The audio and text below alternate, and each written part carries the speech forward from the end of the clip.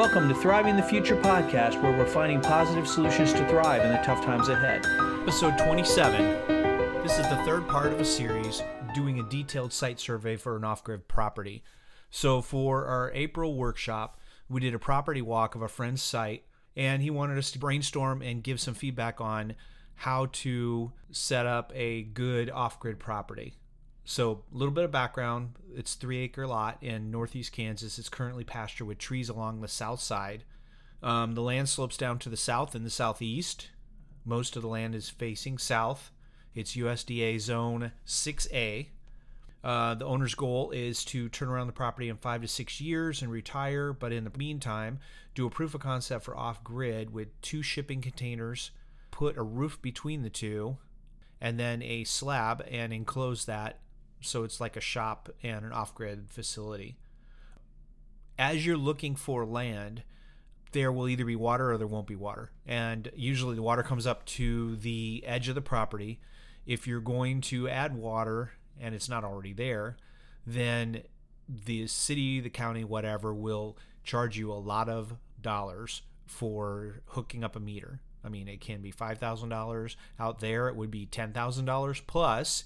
You would have to run water all the way. You'd have to dig and trench all the way up to your house. To do that, we've already talked about the ground is very rocky. There's a rock shelf that's about 2 feet down. It'd be difficult to make a well. It'd be difficult to trench all that in. And then also, it would also be difficult for a septic tank and septic system because you'd have the laterals. One of the concerns that we talked about in the last episode is that this is a challenge because if you've got a rectangular piece of land, there's a certain amount of easement. You can't build right up to the fence, right? You're going to have to be back from the fence a little bit. There may be ground wires or something that goes across your land. You may have to situate your building, whatever you're going to have, and your driveway a certain way on your land. And once you put in the septic tank and the laterals, then you may end up with much less growing space than you thought. You can grow some things on top of the septic tank, but you're not going to grow edible plants on top of the septic tank in most cases.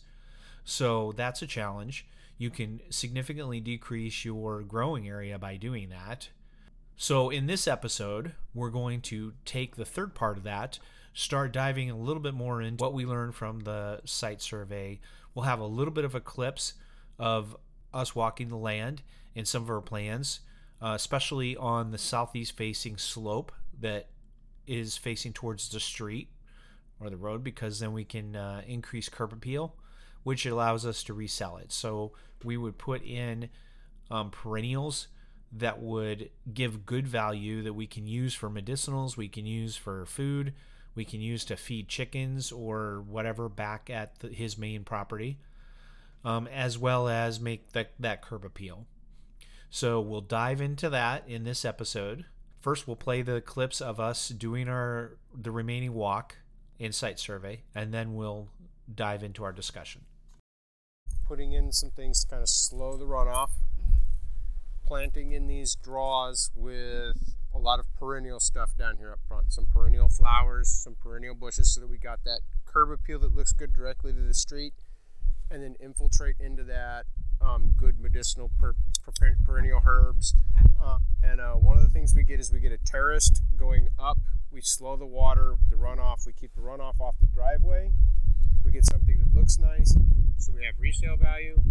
We also have a place that you can start taking cuttings and plantings to your property in Missouri and get them established. Southwest corner, we need some quicker growing trees to create a little bit more privacy from the neighbor. Over in the northwest corner, we're talking the shipping container house thing. Right. The only thing I have not heard anybody discuss is where we're going to put a compost pile for the composting toilet.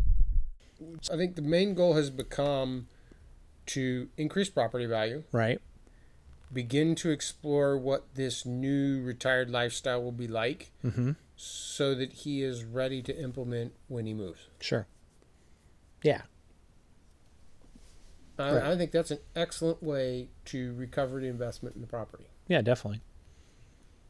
And so since he's mostly living in town, I think we had 3 to 4 hours on a weekend or so. Correct. Time on property. Mm-hmm. We need, because we have good drainage. Mm-hmm. We have good rainfall in the spring. We have a dry winter and a dry summer. We need some plants that are hardier because they're not going to get watered. And gardening is not really a deal. Sure. Foraging plants that can be taken back to chickens and rabbits, that's a possibility. Mm-hmm. We need a lot of perennials. Right. Because we don't want to spend time tilling a garden, and when you got rocky and hardly any soil, you don't want to be disturbing it all the time. Mm-hmm. And on the hilltop, that's kind of a problem as well. Right. So perennials, I think, are the name of the game. I think that we need to also create curb appeal, right? Mm-hmm. Because we're looking at resale value. So one of the things we're going to do is we're going to keep the house area clear. The perfect place to build the house is clearly seen. Where to put the septic field is clean. So we're going to keep that clean. Mm-hmm. We're not going to plant trees there, even though we could now, right? We're not going to put a building that would be more of a shop building or a storage building or a shed where the house is going to go. We're not going to cause problems. We're going to create and design and kind of just sketch in desire for the property. Mm-hmm. And since nobody's watering all the time, then you probably don't want to put in like apples or some sort of thing that needs irrigation unless you're going to put in a pretty elaborate swale system. And you wouldn't want to run animals if he's only out there a couple days a week. Right. So we have some... I mean, you could, but you know, your animals are not going to get daily care, right? But you could, but it's irresponsible. Mm-hmm. And when it's your animals that you are eating, mm-hmm. or you are harvesting, you want them to have a better life than when you're doing it for other people to eat it. Correct. And it changes your perspective, right? Mm-hmm. There are a lot of people that would put animals on there and check them every couple days. Yeah. Even most of the guys I know around here who have big acreage and everything like that, they check on the animals a couple times a day. Sure. Mm-hmm. You just have to. It's part of the deal. Yeah, it's part of the deal. And if you're going to eat those animals, then it even becomes more important. You want it to be higher even then. Right. And if you have a conscience and you're going to be selling those to the greater market, you are going to take care of it as if you were the one that was mm-hmm. going to consume it, because it's not just about the other people. It's about that animal's life. Right. So we saw that he dug a hole to see what it looked like and how far down it was.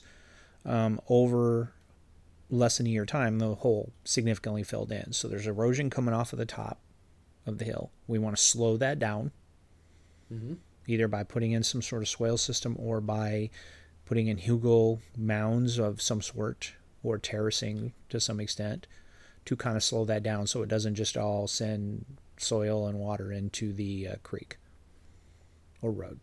Right. So we need to stabilize soil, which means not having bare soil. Mm-hmm. Mm-hmm. So what's your recommendation in that? So since it slopes the way it slopes down to the road, and we kind of mm-hmm. got that nice curve, yeah, that you'll see in the pictures. I think that what we want to do is in that steep part up front, we want to put in some kind of terracing. Mm-hmm. We'll talk about the ways we might do that. Given the water situation and the time on property, we want to focus on perennial. Right. We want to focus on some things that look good during different times of the year, and we want it to look like it's well taken care of and easy to take care of. Mm-hmm. And we probably really want to document well what it is we put in there and what it is and how it is, so that anyone coming to look at the property can flip through a book and they can go, oh, this plant is artichoke. It comes up and it looks like this, and this is what I can do with it, right? Mm-hmm. If artichoke was one of the plants. If it was asparagus, if it was rhubarb, if it was that. And it's located on the map here right mm-hmm. now, right? Mm-hmm. Those things make that easier to sell. Right. Because you're selling somebody the dream that they can go down there and they can make a rhubarb pie.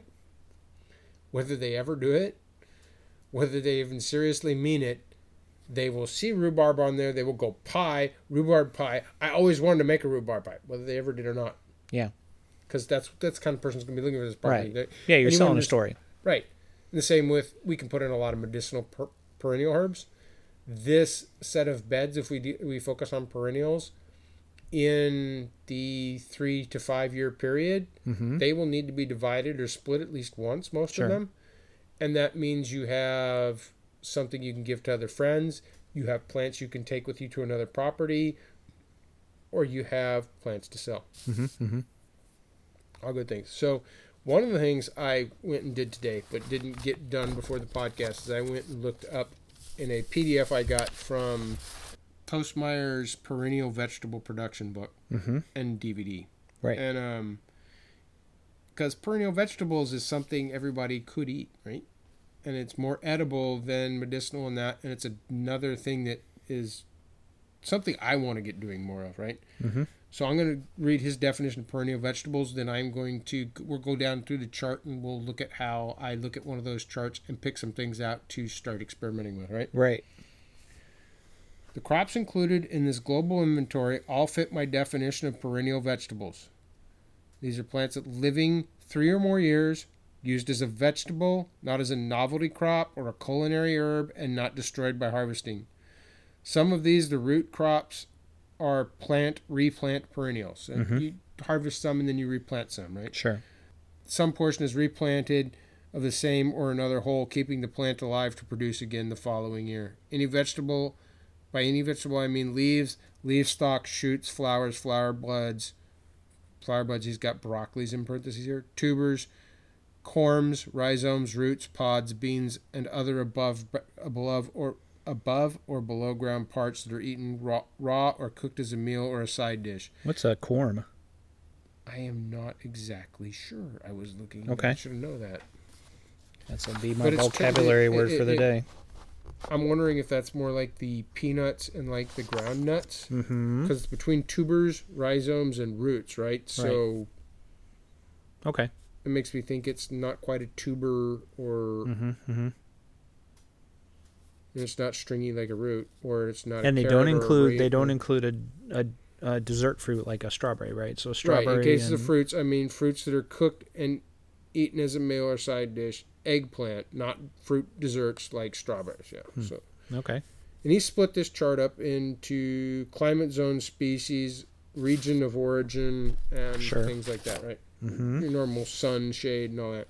Okay. So give us some examples here. So right here I've got certain pages. I've got the extreme cold climate he has, which is USDA zones 1 through 3. Okay. He's got some other international information for people like Shudra. So we'll say sunset zones 1, 44, and 45. Right. Note that heavy snow cover can provide excellent insulation in the zone, but short season and lack of hot summers are a serious limiting factor. Okay.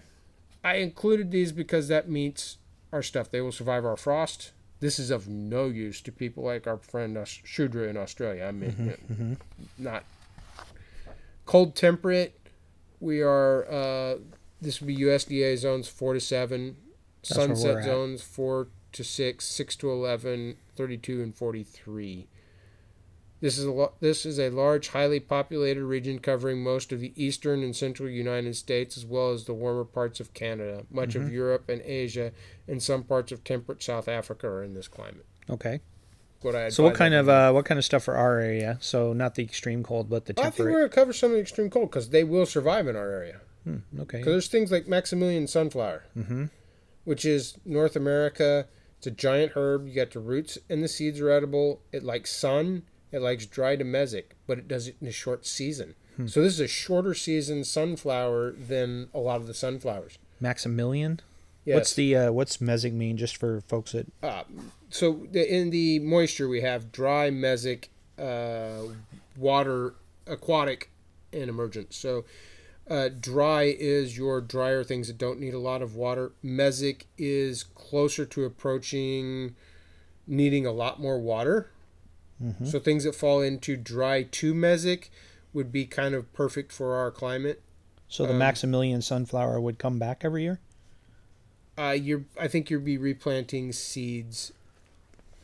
Oh, okay. I'm not sure. We can look up more information on that, right? Sunchoke. I see sunchoke on there. Yeah, sunchoke's on it. See, these are, and duckweed is on here in this category. Right. Ostrich fern, watercress, mountain sorrel. Rhubarb is in here, see? Yeah. So, that's growing all the time in our area. It's in this list because it will survive in this extreme cold, short season stuff, right? Right. Cattail is even in there, right? So this is the list for our area, but it goes farther north as well. Sure. Okay. What about duckweed is not going to work for our friend Ken, right? It's not right. Sunchoke is an option, but it's mesic, right? So we're looking at it needs a little bit more water. Mm-hmm. So we could try it and see. You plant sunchoke and you won't have a problem. It'll take off, and just make sure that you put it where you want it, because you'll have difficulty getting rid of it. Yeah, that's what they say. Okay. But the mesic sunflower is a good one. One of the first ones here is wild onion. That one would be a good one. Yeah. This is the one I didn't know. I didn't know that showy and common milkweed have edible shoots, flowers, young leaves, and pods. Mm-hmm. So that would be a really good one, because that's one that will flower, so it will look good. Right. It's usually used to attract in butterflies, and the monarchs nest in it. So that it's good ecologically. It's good for pollinators. And you can eat some of the young leaves, not kill it off. It's dividable. That'd be a great thing to have going, right? Okay. Then we got the ostrich fern, which is wet to mesic. So that's not going to work, because that needs more water. Maybe down by the creek we can get some of that going, because that's, Yeah, maybe so. That's shade, that's what they like to be. Must be cooked is a note on that, so don't go eating that without. Okay. And so let's go to the cold temperate, which is more kind of our area. There's a perennial leek. It's from Eurasia. Mm-hmm. The whole thing is edible, but it's a perennial leek. So I need to find out about that one. Okay. And then we got the walking onions, of course, which that is a perfect one for what we're talking about here, right? Sure. Because we're talking about doing these terraces. And with these terraces, we're going to end up with some places that are more dry, some places that are more shady, some places that are more sunny. Right. We have an area where water kind of drains off, where he's put a berm to get the water to redirect and not go over the driveway. Mm-hmm. And we can put in some of the wetter plants there as we build little they'd be kind of like temporary ponds or areas that rain soak garden. and hold. Not quite rain, but yeah. It's the right idea. Welsh onion or scallions.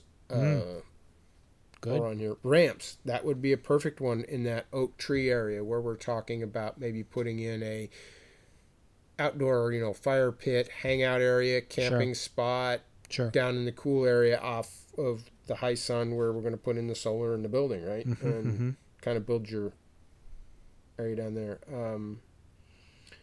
We also have the showy and common milkweed in this list again. Yeah. Asparagus would be really good along those terraced beds, right? Yeah. Sea beet has got greens. The greens are edible. That's mesic, so we could maybe put that and see how it does, right? Turkish rocket is a form of a greens, and it's a green. The broccolis. So it I think it's not quite as a developed. It's not a brassica, is it? No, because it's Buenos orientalis. So it's going to have a bud you can eat like a broccoli from this note, right? And then the greens, and it's native to Eurasia. So, and it's sun to part shade, so that would be an interesting one to play with. Good. I'm not sure what fragrant spring tree is, but it sounds wonderful. And it produces greens. Yeah, that's right. Hey, that sounds good to me. Red valerian. Yeah. Yeah, herb, greens, sun to part shade, dry to mesic. That would be a good one. Okay. Good King Henry. Yeah. That would be an excellent one. Yeah, I've got King Henry. Some of the, more water areas. Right. Chicory, that is an excellent plant that might work in those wetter draw beds. I'm not sure what colewort is, but we've got that it has the broccoli type bud flowers and the greens. Sea kale is perennial kale. Right, and that would be a good one. We've got some seed for that, so we'll see how it goes. Here's Arugula. Yeah, it's the arugula, but it's the wilder version, and it forms more kind of a shrubby Mm-hmm. herb version, that would be an excellent one to get growing out there because that's just a wonderful Yeah. green. It's more Mediterranean based, so in his shallow, rocky soils, that is a good one. Okay. That is an excellent one. That one just almost has to be done. Mm-hmm. We have Caucasian spinach, which is part shade, dried mesic. Yeah, so that one would be, that's greens and shoots, and it's a vine. Mm. That would cover our vine layer. That would be really good. That's We interesting. don't have one of those yet. Mm-hmm. We got the sunchoke. Daylily. Daylily would be awesome. It's showy. It looks good in the spring. It comes up early. You know, we can plant that in one area and put some tulips and violets. And violets would be another good one because they're edible. And What's biscuit root? biscuit root. It says North America herb tubers sun dried mesic. It's a little spiny, it says. Huh. Interesting. Yeah. Yep. Interesting. Then you got the goji berry, right? Goji would be very good for the shrubs and kind of that shrubby Mm-hmm. coming up into our, or topping our Right. beds up there so that we're, going from the flowers Mm-hmm. on up, right? Marshmallow. Leaf melon. Yes. Yeah. That would be a good one. And mulberries in there too. Yeah, mulberries in there. We're going to try and stay away from, but that'd be a possibility. American lotus.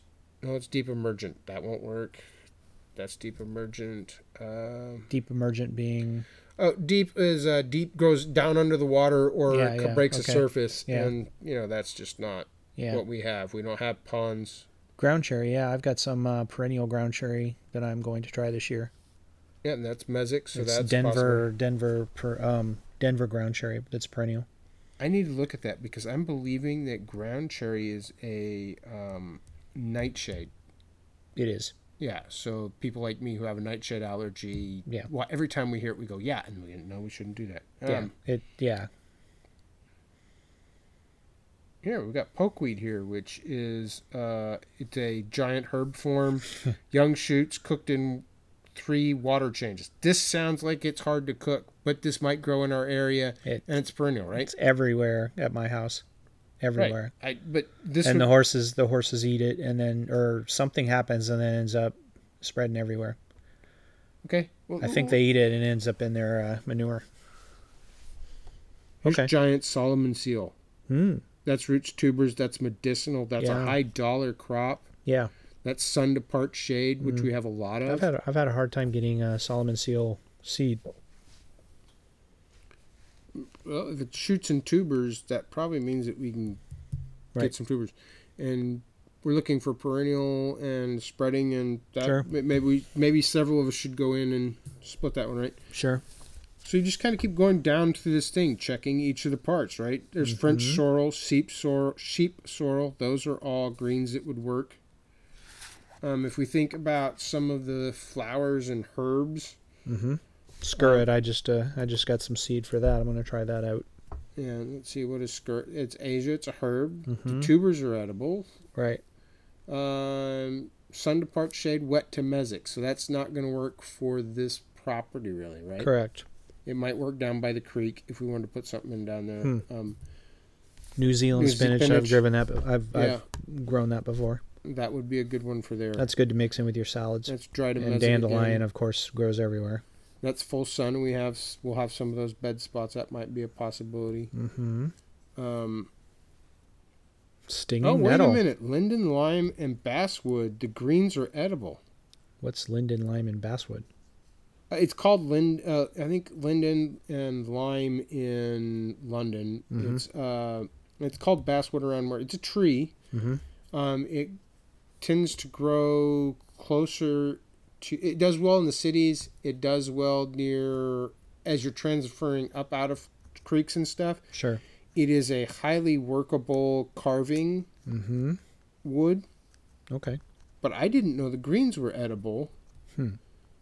That would be interesting to learn more about. See, this is what happens. You learn things you didn't know. Stinging nettle. Stinging nettle would be good to have. Down around the creek. Possibly. I mean, we're going to think about it, right? Because We're not here a lot, so it has the potential to Go go crazy. crazy. And Yeah. that could be a good thing. That could be a bad thing, depending Depends on how much if you like to eat nettle. There are all kinds of also other herbs, right? So we could pull out like Edible Forest Gardens, Volume 2, go to the back of it, and plot out a set of flowers so that we have flowers all year. Sure. Because when we were talking about things can be done on this property, I went to bed and I was starting to fall asleep and I went, I didn't say bees. Bees, yeah. How often do you check bees? You don't check bees every day. Yeah, you don't have to check bees. Right. Yeah. That's that would honey, be... that's beeswax, that's sugar, that's pollinators on site for the fruit trees that could be there. That's pollinators for all those herbs. So you've got a great place to grow some of those plants that you need pollinated that neglect. Like we could do some great corns there. Right. But if we plant a herbal set of flowers through there for the pollinators pulling in the other pollinators, and that are perennials that can be taken to other places and shared with other people. Sure. And he doesn't even have to do the bees himself, right? Because he can get a beekeeper to come out there, and if we have that, that's right there. That adds to the showiness. So I think that I will probably work through a list. I've been meaning to do that for myself anyway. Okay. Because I've been thinking about getting a flower, wildflower, herb, all-season pollinator, milpa type mix for us. So we'll have a lot of this information and the pictures on the website. But see, we're not even experts on this, right? No. We just pulled out the chart from a good resource. And we walked down it. We have more ideas than we have time to implement. Right. We have more ideas than Ken can implement. Yeah, and then we're also coming up with a bunch of ideas we can implement in our places. Right. And I've been meaning to print this chart off and start hand copying it into my little notebook here. And this little notebook saved us how much time today? Yeah, lots. With the weather information, right? And I'm working on it. I have ideas in here I need to do, and this is probably what I need to spend my most time on this year, is filling in this book. Because this is a spiral bound thing. I've got it here. On the front, I put, your permaculture directives. On the back, I've got your permaculture principles, just so I can review them from time to time, right? Sure. But as I keep losing all my documents. Right. And I've decided to dedicate one to my plant ideas and making these lists for this area. Yeah. And then, so if we can do it, you can do it too. So, I mean, basically, we went out and asked questions. And listening, it comes in very important. What's your goals? And the failures. And what's your failures? My failures have been consistent and many. Most people will tell you to put sand into clay to fix the soil. Right. Not a good idea. How do you make cob? Sand, clay, water and clay. And mulch. I mean, straw. Yeah. Right? Okay. What do you do to your garden? You got clay. So you till it, you put sand on, you till it, you put plants in, you mulch it. You come in next spring, you till it or you turn it over. You started making cob. Bricks. Yeah, you're making bricks. Yeah. That's not what you want to do. No. You want to increase humus. Yeah. That clay is high mineral, high vitamin content. You need the humus so that it's producing the humic acid. You need the soil life doing that and the humus holding the sponge, right? I know that because I did it wrong. Correct. And you know what happens down there if you till that 2-3 years in a row? You have that brick right down there, and the tomatoes stay shallow. And those failures have taught me over and over millions of things. So get out there and fail. Yep, get out there and fail. Take care, everybody. Thank you for listening to the Thriving the Future podcast. Check us out on the web on thrivingthefuture.com. Also, come and join our conversation on Twitter at thrivingthefute, and on our Telegram group. There's a link on the website. This podcast was produced by Scott the Freedom Farmer at